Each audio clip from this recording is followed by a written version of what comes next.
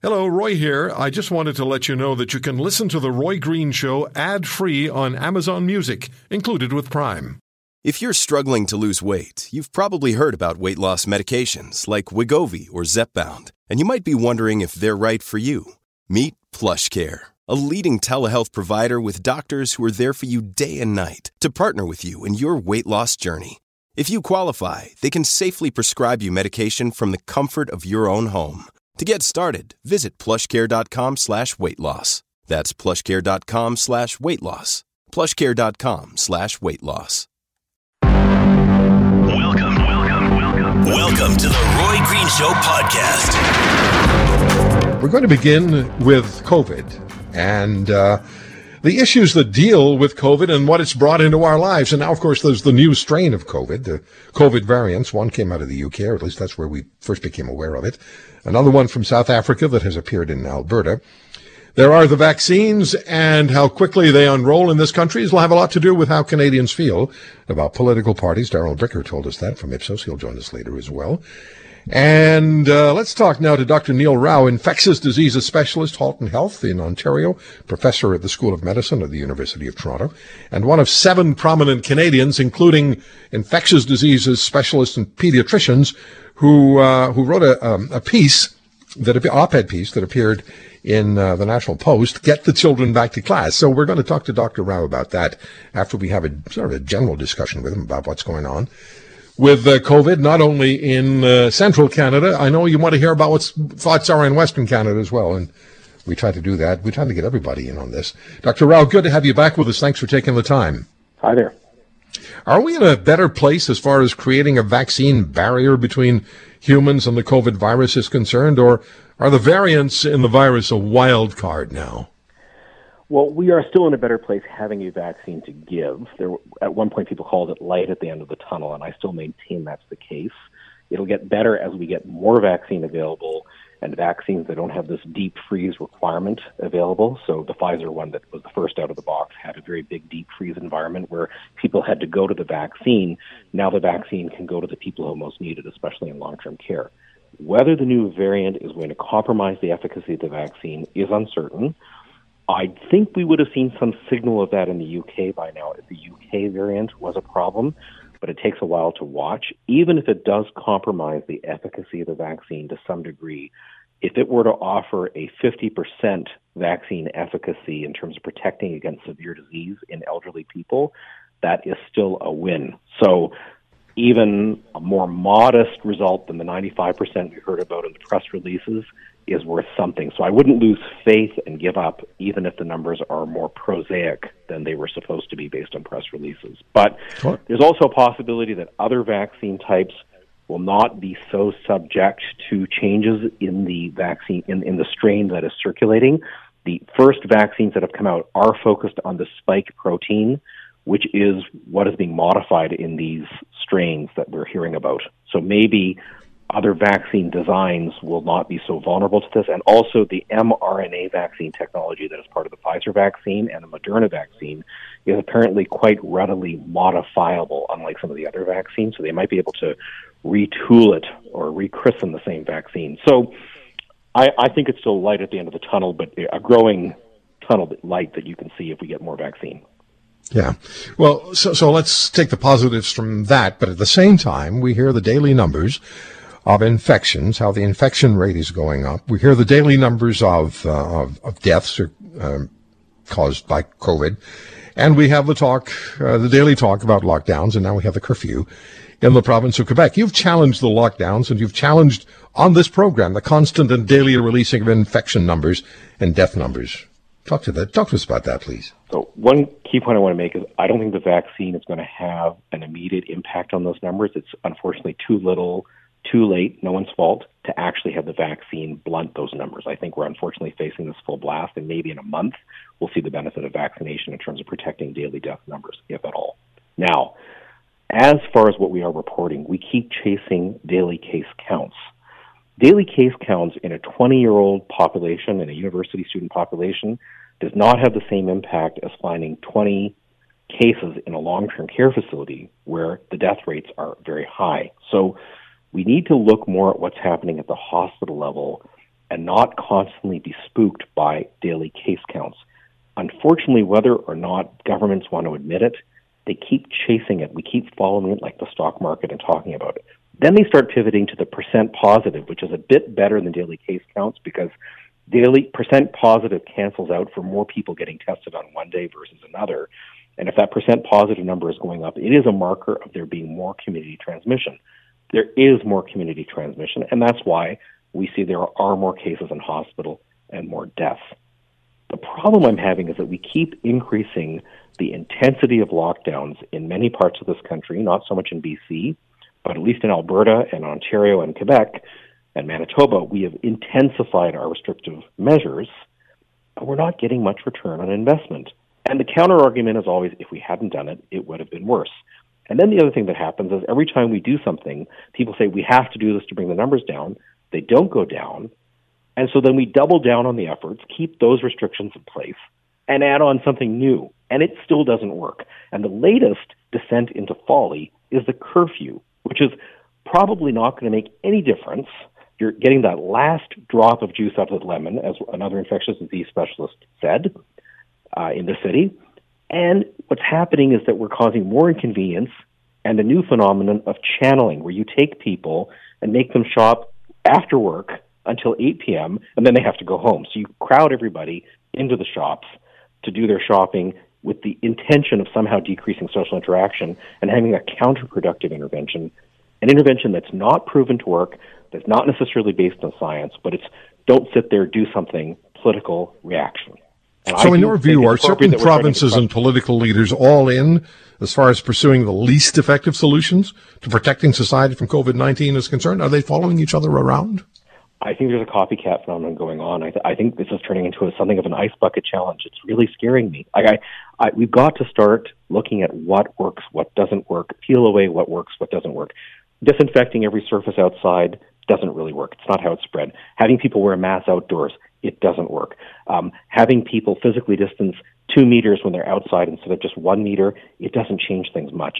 Now, doing some things we can still continue. Let's keep the physical distancing. Let's keep the mass gatherings to a minimum. Let's control capacity in small spaces. Let's have good ventilation. Let's have the plexiglass shields. It's fine. Let's have people wear masks indoors for now and slowly peel away what works and what doesn't work. But the more we keep upping the ante, and the worst of this now on top of curfews is closing schools, the more massive harm we cause. Kids may transmit the disease, but they receive more than they transmit. Preventing kids from getting infection by keeping them at home probably doesn't work, because over the Christmas holidays, the positivity rate went up while kids were at home. So now we're going to keep them at home, even though we know that the rates of infection may even go up while they're at home. So what are we really achieving, except that we're harming the education of kids? And this is not a minor issue. This is not a 1 or 2 week extra time off problem. This is a problem that's going to keep extending itself. Every single time we implement a restriction, we get locked into it, we extend it, and we double down on it. I make the analogy with someone who goes skiing out of bounds in Whistler. They keep skiing, and every turn they make, they get deeper and deeper into trouble, and they can't get out of it. The op-ed that appears in the National Post that was written by 7 physicians, including our guest, pediatricians and infectious diseases specialists, professors at universities. The headline is, "Get the Children Back to Class. We strongly advocate for continuing in-person education across Canada." Here's a couple of lines that really got to me from this op-ed. "It is now clear that interrupted school attendance results in immediate and long-term damage to our children, and that virtual school attendance is not a suitable replacement for in-person instruction. Other consequences of school closures include worsening mental health, substance abuse, anxiety, depression, suicidality amongst children and teens." Now, kids are going back to school in person in Alberta tomorrow. Not everywhere. It's been set back in other provinces, including Ontario and in Quebec. Dr. Neil Rao, infectious diseases specialist, Halton Health in Ontario, professor at the University of Toronto School of Medicine, and one of the authors of the op-ed.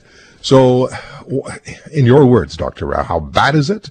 What do we have to do, and what's the message of this op-ed? Well, just one little point is Quebec is actually sending their kids back to school, even though they have a curfew. So Ontario is now the one and only outlier. BC has its kids in school. Alberta is sending them back. So we are the unfortunate outlier. The key points that come out of this piece is that virtual school, as you said, is not the same as in-person attendance. As it is, it's hard enough when the kids are at school wearing masks in terms of communication, language development, learning phonation for the young ones. But having them not interacting directly and having them sort of being disciplined on Zoom doesn't work. And there have been metrics showing how far kids can be harmed by this discontinuous education, like losing 6 months' worth of math advancement, losing 6 months' worth of reading development. This is the critical time in human development when the brains have what they call plasticity. This is where the greatest absorption of knowledge, growth of the brain tissue is going on. When you're not stimulating it at this life phase, it's very serious. There are long-term harms. And we have to start looking at what are the benefits versus the harms. The benefits of keeping kids home from school is to somehow minimally decrease transmission, because there's not much of a return on investment in terms of decrease in transmission. Yes, there's some, but there's not much. So in return for a very small return on investment in terms of decreasing transmission, you're having huge, huge harms. Even some of the most enthusiastic lockdown fans questioned this in the first wave and said we wouldn't do this again, and we're doing it again. And we're doing it in response to rising case numbers on a daily basis, which, as I discussed earlier, is a mistake. It's not what we should be watching anyway. So, I think really in the province of Ontario, and we spoke yesterday with the president of the Secondary School Teachers Federation, some of it, at the very least, maybe most of it, is a political battle between the unions and the provincial government. That's a significant role player here. But the long-term effect on kids, particularly the younger ones, is going to be significant, is it not? I mean, the long-term, the extended effect, regardless of when they go back. Right, but everyone's always using the daily case counts. Doug Ford made reference to how scary the numbers are. I say case numbers be damned. I don't care how high they are.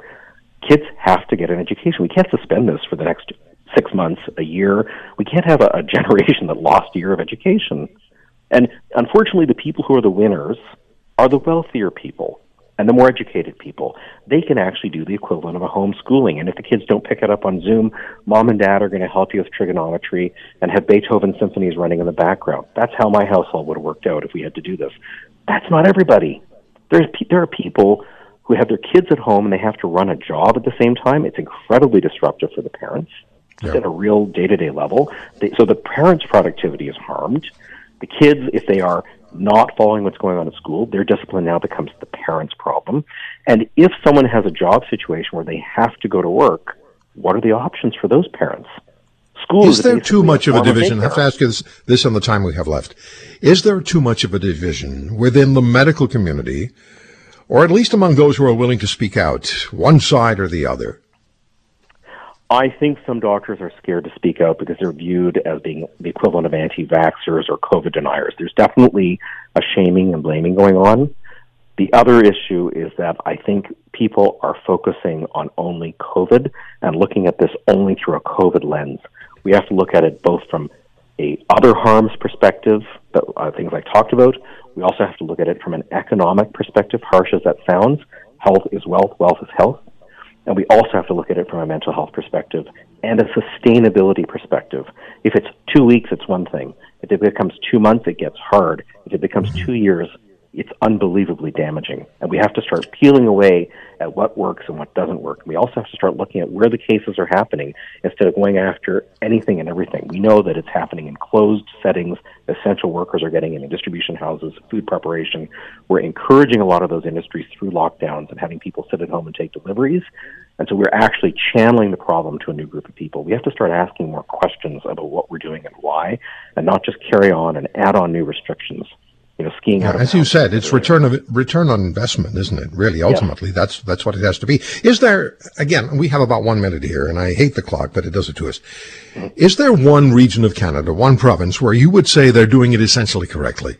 Yeah, BC, for sure. I would say right now. I think not everything they're doing is what I would do, but I'll tell you, of all the provinces, they've not flip-flopped and changed the same way we've seen other provinces saying one thing 1 week, another the next week. They haven't bubbled. They haven't tried to close their borders to everyone else. That's not sustainable. and they have not closed schools, and they've even kept restaurants open and some outdoor activities going, but they've canceled the mass gatherings. There's no soccer stadiums and hockey games going on. Fine. In Quebec, an 8 p.m. to 5 a.m. curfew went into effect last night. Quebecers must remain in their homes each night during those hours, with few exceptions, until the 8th of February. How are they likely to react and respond, particularly after a week or two of the curfew? We're going to find out. Let me just give you a couple of the curfew rules. Everyone must be home between the hours of 8 p.m. to 5 a.m. Violating the curfew means fines from $1,000 to $6,000. Police will be out in their cruisers with lights flashing. Grocery stores and corner stores must close by 7:30 p.m. Pharmacies and gas stations are allowed to remain open during the curfew. All other aspects of the Quebec lockdown remain in place. Exceptions are healthcare, essential work, humanitarian reasons, and walking your doggy. Walking your doggy. Jack Jadwab is the executive director of the Association for Canadian Studies. They're based in Montreal. The association has polled Quebecers extensively over the past months on government measures taken to reduce the risk of viral transmission. Other social issues have been also polled on by the association. Jack, thank you very much for coming on the program. I guess it's very popular to have a dog in Quebec these days. It is very popular. I actually got one at the front of the crisis, so I am able to go out after 8 p.m. At the request of my dog, actually, to do what she has to do. Okay. What does your polling suggest the majority of Quebec public opinion might be of the curfew, and what is it now, and what may it be, let's say, day 2 or the third week of these nightly lockdowns? Any way to project that? It's hard to project what it will look like in terms of support or opposition to the curfew. We did poll on this issue back in November, and actually Quebecers were the most opposed to the idea of a curfew. About one-third of Quebecers didn't like the idea and didn't support it at that time, which was higher than the national average, which was 1/4. Young people in particular didn't like it, and young men in particular didn't like the idea of a curfew. But at this stage, the numbers being what they are, and the situation spiraling out of control, I think, in terms of the numbers and the situation in the healthcare centers and hospitals in particular, my sense is that people would be inclined to show more support for the Premier's requirement in this regard. And the majority of Quebecers, even though Quebecers are most opposed to it, the majority were favorable to the idea of a curfew back in November when the numbers weren't as high as they are currently.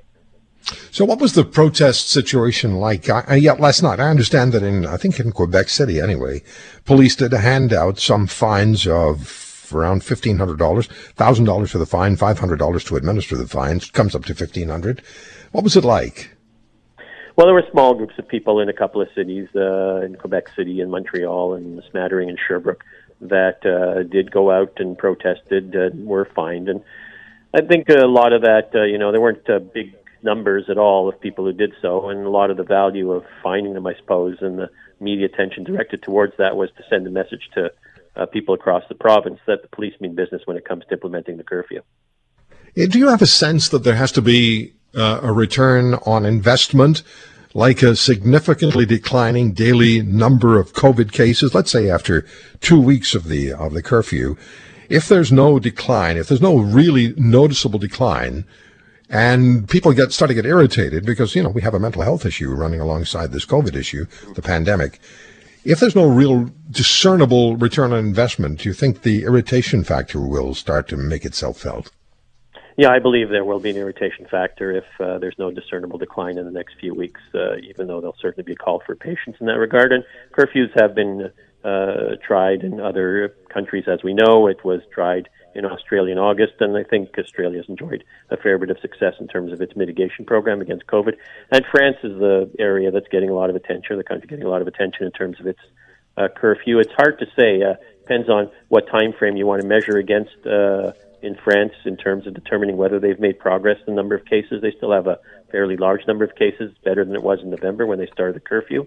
But it might not be sufficient if that's the tendency we go towards, which is sort of a moderate decrease in cases, not a substantial one. as I said, in France's situation, if that's what happens in Quebec, I don't know how much support the curfew will sustain in the longer haul. Mm-hmm. So we did see, and you and I talked about this at the time, we did see some protests, some anti-mask protests in Quebec that featured thousands of people marching in the streets of Montreal and other cities in the province.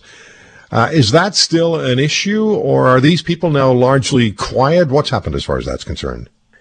Well, my sense is these people are largely quiet, and we saw that by contrast, the protests for the curfew were very, very small and something symbolic in terms of the reaction to the protest.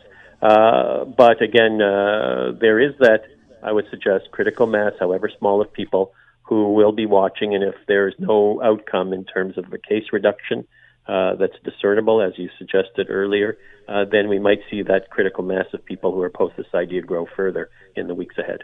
Yeah, it's like show me, right? The Missouri license plate, show me. Let me see that what you're saying is in fact, and if that doesn't manifest itself, then there probably is going to be a reaction. Now, I'm going to be talking with Julius Gray. You're very familiar with Julius, constitutional lawyer, human rights lawyer in Montreal, and he told me this morning that this move by the Legault government is a charter violation, but now the question is going to be whether or not they can actually substantially justify what they're doing, given the circumstances. Do you have any thoughts on that? Well, I suspect they'll be able to substantially justify it under the circumstances, given the situation in our hospitals right now. But the issue is, again, will they be able to get compliance from the population? We did do some polling, which got quite a bit of attention during the holiday period, which showed that while 50% of people said they didn't visit with family and friends outside of their homes during that period, as they were supposed to do by law, 48% say they visited at least once friends or family members outside of their homes. In other words, they were not in compliance with what the law required. And even amongst the 50% that did comply with the law, half of them said that they knew someone who visited a friend or family member outside their home. So there's a lot of non-compliance with this, and I suspect we're still going to see people try to find ways of discreetly visiting with family or friends outside of their homes. So what really is important to determine here is whether the measures adopted by the government can ensure compliance, and that's a big, big challenge. What do you think when you look at this particular curfew and these expectations, 8 p.m. to 5 a.m., you're in your own home, you don't go out.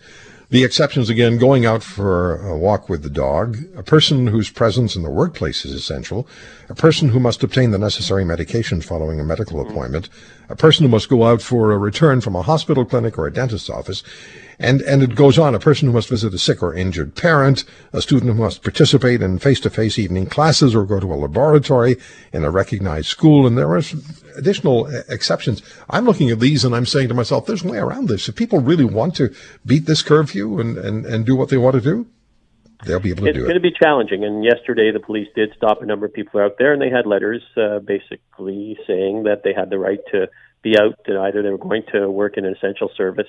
So it will be difficult for the police. And even this other measure, which is effective outside the curfew period during the day, where you can't walk with a friend, for example, in a park, or even a family member who lives at a different address, is going to be very complex to implement. Yeah.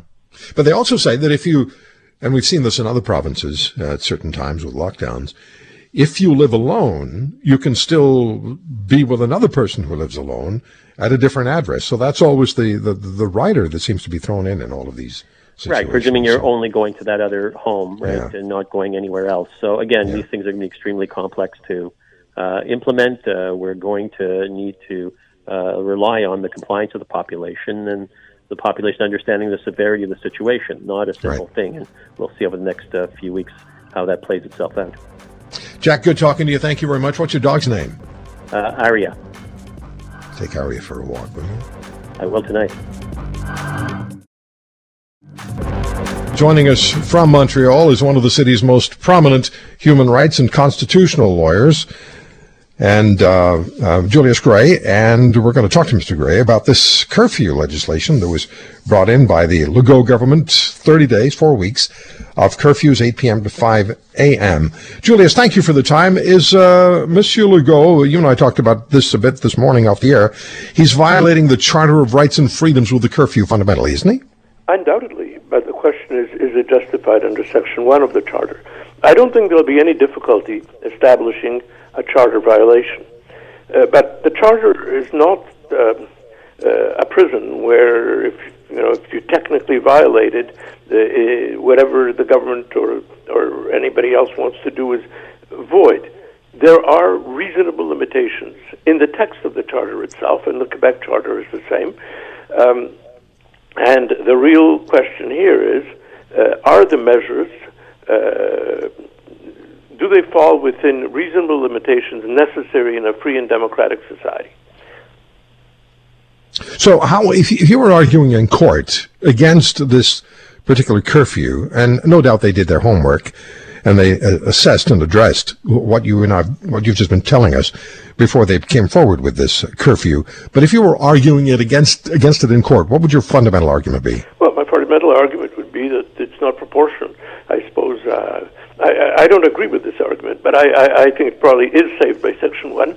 But as a theoretical question, I guess you'd get an expert to say there's no connection between a curfew and the progress of the epidemic, and therefore it's not. There's no rational reason for having one, and it's certainly not the minimal thing you can do in order to halt the spread of the virus. That would be the argument. I think it's incorrect. I think while it's not a perfect means, and while we can't guarantee that it's an effective thing, it's the sort of thing that governments can do. And remember, the governments have done more drastic things at times. In Quebec, not only in 1970, that was before the charter, but during the ice storm some 22 years ago, 23 years ago, Premier Bouchard was seriously contemplating evacuating Montreal because the water was going bad. And I think he would have got away with it. I think the effect of unusable water is sufficient to do it. In Fort McMurray, there was areas that were evacuated, and you don't have much choice about leaving when the fire is approaching. So I think a curfew at night, although it may not be effective, I agree, but it's within the range. Now, there are a few other things that would have to be looked at. Are the penalties cruel and unusual? Obviously, if they said you're going to get 5 years in prison, it wouldn't pass muster. It's 1 to 6,000. 6,000 is a steep fine, but then on the other hand, the courts would, I presume, only give the maximum in the case of repeat offenders or somebody who was particularly contumacious. I would hope so. Are there necessary exceptions? Because you obviously can't stop people from going to hospital or to the pharmacy or even from walking their dog. Well, at least on the hospital and pharmacy side, if you didn't provide the exceptions, I think people could use the defense of necessity, but they did provide them. Now, of course, you can't foresee every justifiable emergency, and the defense of necessity is still open if the police were to turn out to be completely deaf to a serious ground for getting out of the house. I'm thinking, for instance, of problems like very small places and an attack of claustrophobia or something of that sort. So you have that. They did provide for the exceptions, and it's not 23 hours out of 24. They're not creating curfews inside the home. You can only stay in the basement and not go up. That would be an invasion of privacy. So in the end, well, if I had to argue it, I'd argue that it's not proportionate, it's not reasonable. I would guess that the government would win this battle, except for those invidious cases. I would also add that if it were to turn out that there's any form of profiling, racial, gender, sexual orientation, there would be action under the Charter and successful action. Okay, I have this question, and I asked our last guest from Montreal about this as well. And it has broader implication, or maybe application, if other governments in Canada decide to engage a curfew. If the lockdowns and curfews, or curfew one at a time, if they don't deliver a measurable return on investment, in other words, if these measures don't significantly reduce infection numbers, how might that turn out? Well, I suppose you're raising something that would be very interesting. If after a year the curfew turned out, or 3 months or 4 months, turned out to be completely useless, then the argument under the Charter that there is no connection between and the pandemic would be a tempting one. Somebody could say that at one point we thought this was so, but now it is clear that it's simply an invasion of people's rights. Mm-hmm. I actually think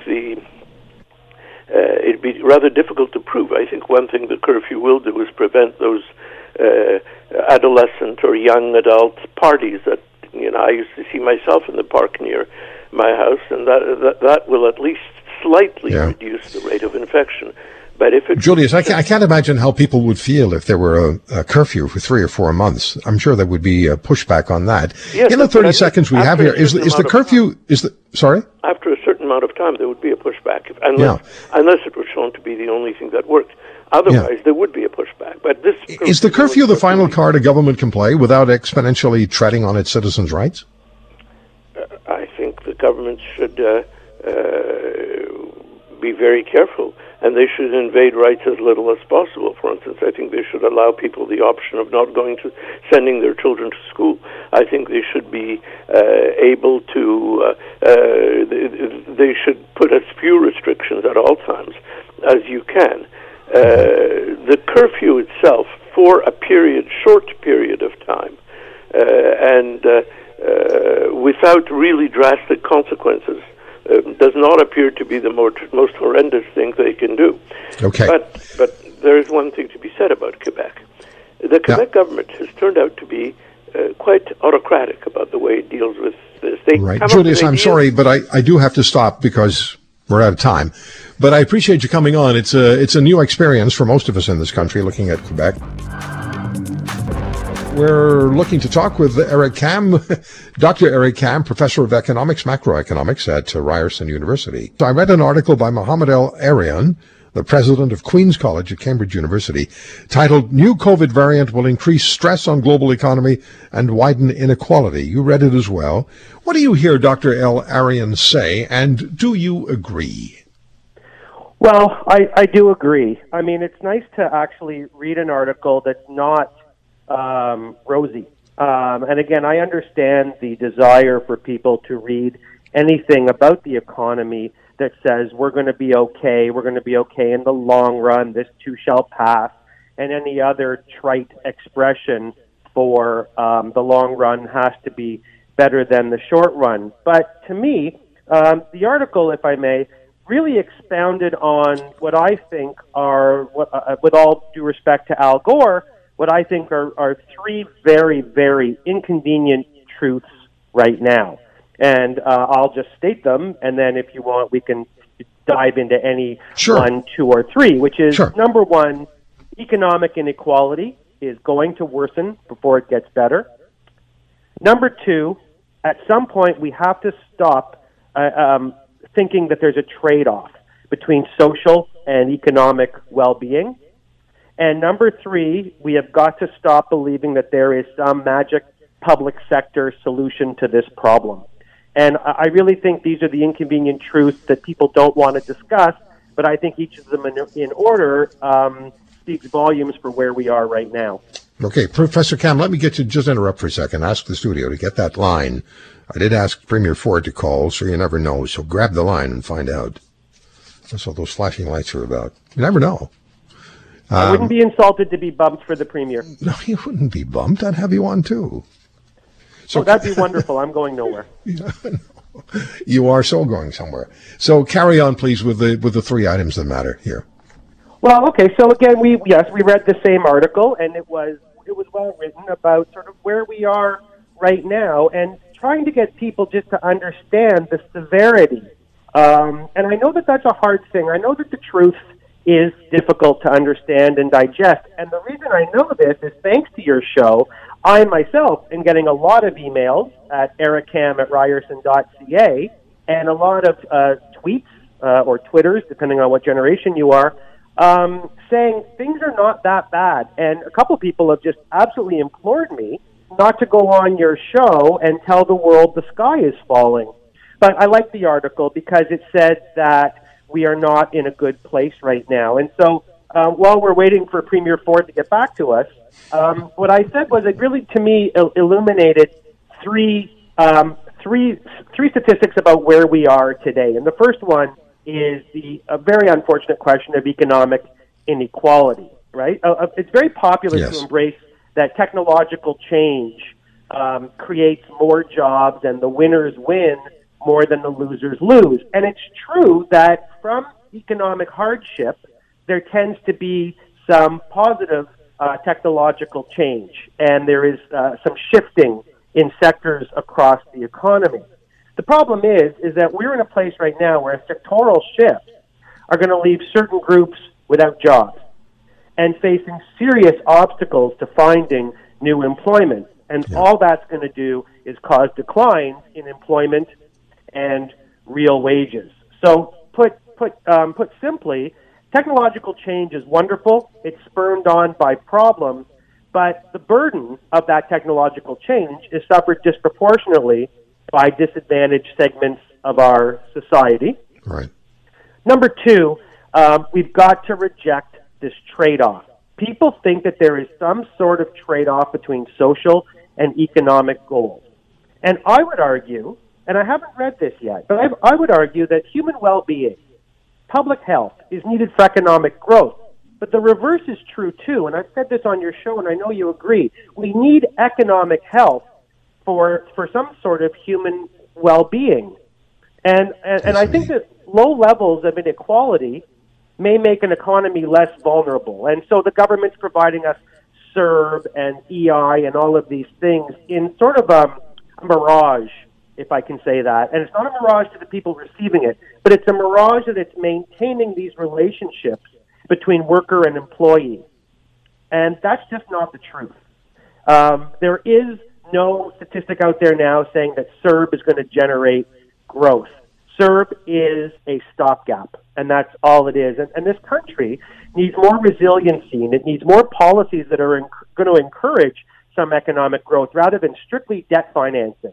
In other words, helicopter drops of money to get where we are. And I guess that's my long-winded way of saying if you add up number one and number two, we get to that there is going to be no public sector solution. There is going to be no single private sector solution. And the sectors are going to have to do what they have trouble doing, which is working together to somehow get us through this and then out of this in a good position. And I'll take a breath in a second, but as you and I have said before, economic well-being isn't just something you read about in a textbook. What is going to be left for people coming out of COVID if they don't have jobs and they don't have businesses? I would argue, and I would ask people to think about, as a professor, that's all I ever try to do, isn't economic health and public health interrelated? Yeah, very definitely. And economic health, too often we use the word economy, and somebody sent me an email a couple of days ago and said, when you use the word economy, it's all-encompassing, and it starts to sound like big, it's too big for people to wrap their heads around. And I understood what that person was writing, because it really is it's a relatively small word, but the size of the issue is massive. And you break it down into component parts, as you've just done: health, employment, the ability to generate funds, to raise taxes. When 200,000 small businesses, if 200,000 small businesses go out of existence in this country, there's a significant tax base that has been lost. Not only that, but you have more than 1 million jobs that have been compromised. And those people are not going to be paying taxes the way they were, nor will they be buying the way they were. It's the domino or the snowball. Maybe it's both. That they pick up speed. The dominoes drop, the snowball picks up speed, and at the end, everything is not as it should be. I've made it more complicated than I need to. So, Professor, let me ask you about a couple of things here, and phrases that we hear in media, like potential output. Don't pick up on that. What are you talking about? Potential output. It's actually, I'm glad you asked that, because you brought up what is the economy. And if I can maybe make people's lives a little bit less stressful, they may think that it's kind of this great big unimaginable thing hard to around which to wrap your head. But really, it isn't. It is just the interaction of four actors, very quickly. It's people, it's businesses, it's government, and it's the rest of the world. And where do those actors play? Well, they play in a sense, three sandboxes. Factor markets, where they have to buy land, labor, capital. Goods markets, where they buy goods and services, and financial markets, where they deal in the demand and supply of dollars and bonds. And so that really, to me, that's what the economy is. It's those four players who play in three sandboxes, and you have to hope the players in the sandboxes play well together, or else you get distress like you're seeing today. As to your question, it's an excellent one, because everyone's heard of gross domestic product. Most people have heard of GDP, and on your show I've said it's consumption plus investment plus government spending. It's all of the ways of spending if you add them up together, and this is the way you take a score or a picture of the economy. Potential output is one level. It is in a sense a best-case scenario. What could the economy do? Where could it be if we had full capacity of our inputs? What if land, labor, and capital were fully employed? And you say, well, that's a dream. Of course it's a dream, but it gives you a number, and it gives you, in a sense, a target. Governments like that number because it gives you what are the pressures on inflation. Consumers like that number because they let us figure out what's the income we're going to need if we're going to spend or save or borrow or pay down debt. And one of the big problems that I haven't seen people discussing in this downturn is what is the effect on potential output. Not just output. We know we're doing poorly. That's not news. But if you take the best case scenario, what can the economy hope to do? They're estimating right now that it could be down by $70 billion by the end of 2022 in Canada. And that's a huge, huge number. So the answer to your question, and by the way, there's lots of factors driving that. And by the way, you brought up really the most important one, which is the supply side right now. We're getting a pounding on the uncertainty of our oil sector and our energy sector, and there's no need for it. But maybe that could be a whole other phone call. But when you put the demand side together, that we have too many discouraged workers who are unemployed, and the supply side together, that we have productivity issues, and we have resource issues. It just basically is saying, and I'm glad you brought it up for your listeners, what the economy can hope to do in a best-case perfect world scenario is going down in unprecedented numbers, and that's as scary as how are we doing. Yeah. So, as the neophyte in these discussions, and that's me, when you say $70 billion drop in the economy, and that's a big number, can you provide those of us who are trying to wrap our heads around these many numbers that start with billions, and now we're talking about a $70 billion drop in our economy. What's the context here? How do we relate to that as individual Canadians? I would say that take your average paycheck and start deducting 3% a week, but not 3% a week today, and then it stays there.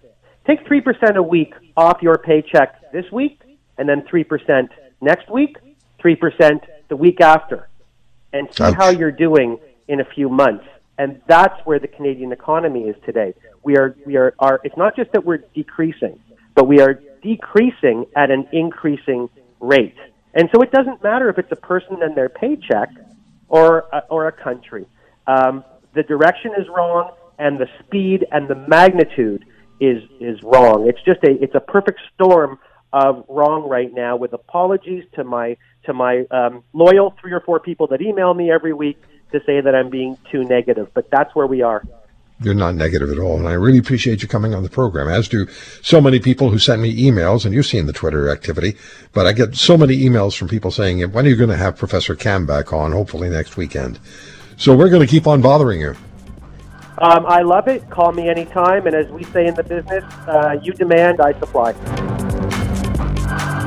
Thank you for listening to today's podcast. If you want to hear more, subscribe to The Roy Green Show on Apple Podcasts, Google Podcasts, Spotify, Stitcher, or wherever you find your favorites. And if you like what you hear, leave us a review and tell a friend. I'm Roy Green. Have a great weekend. News.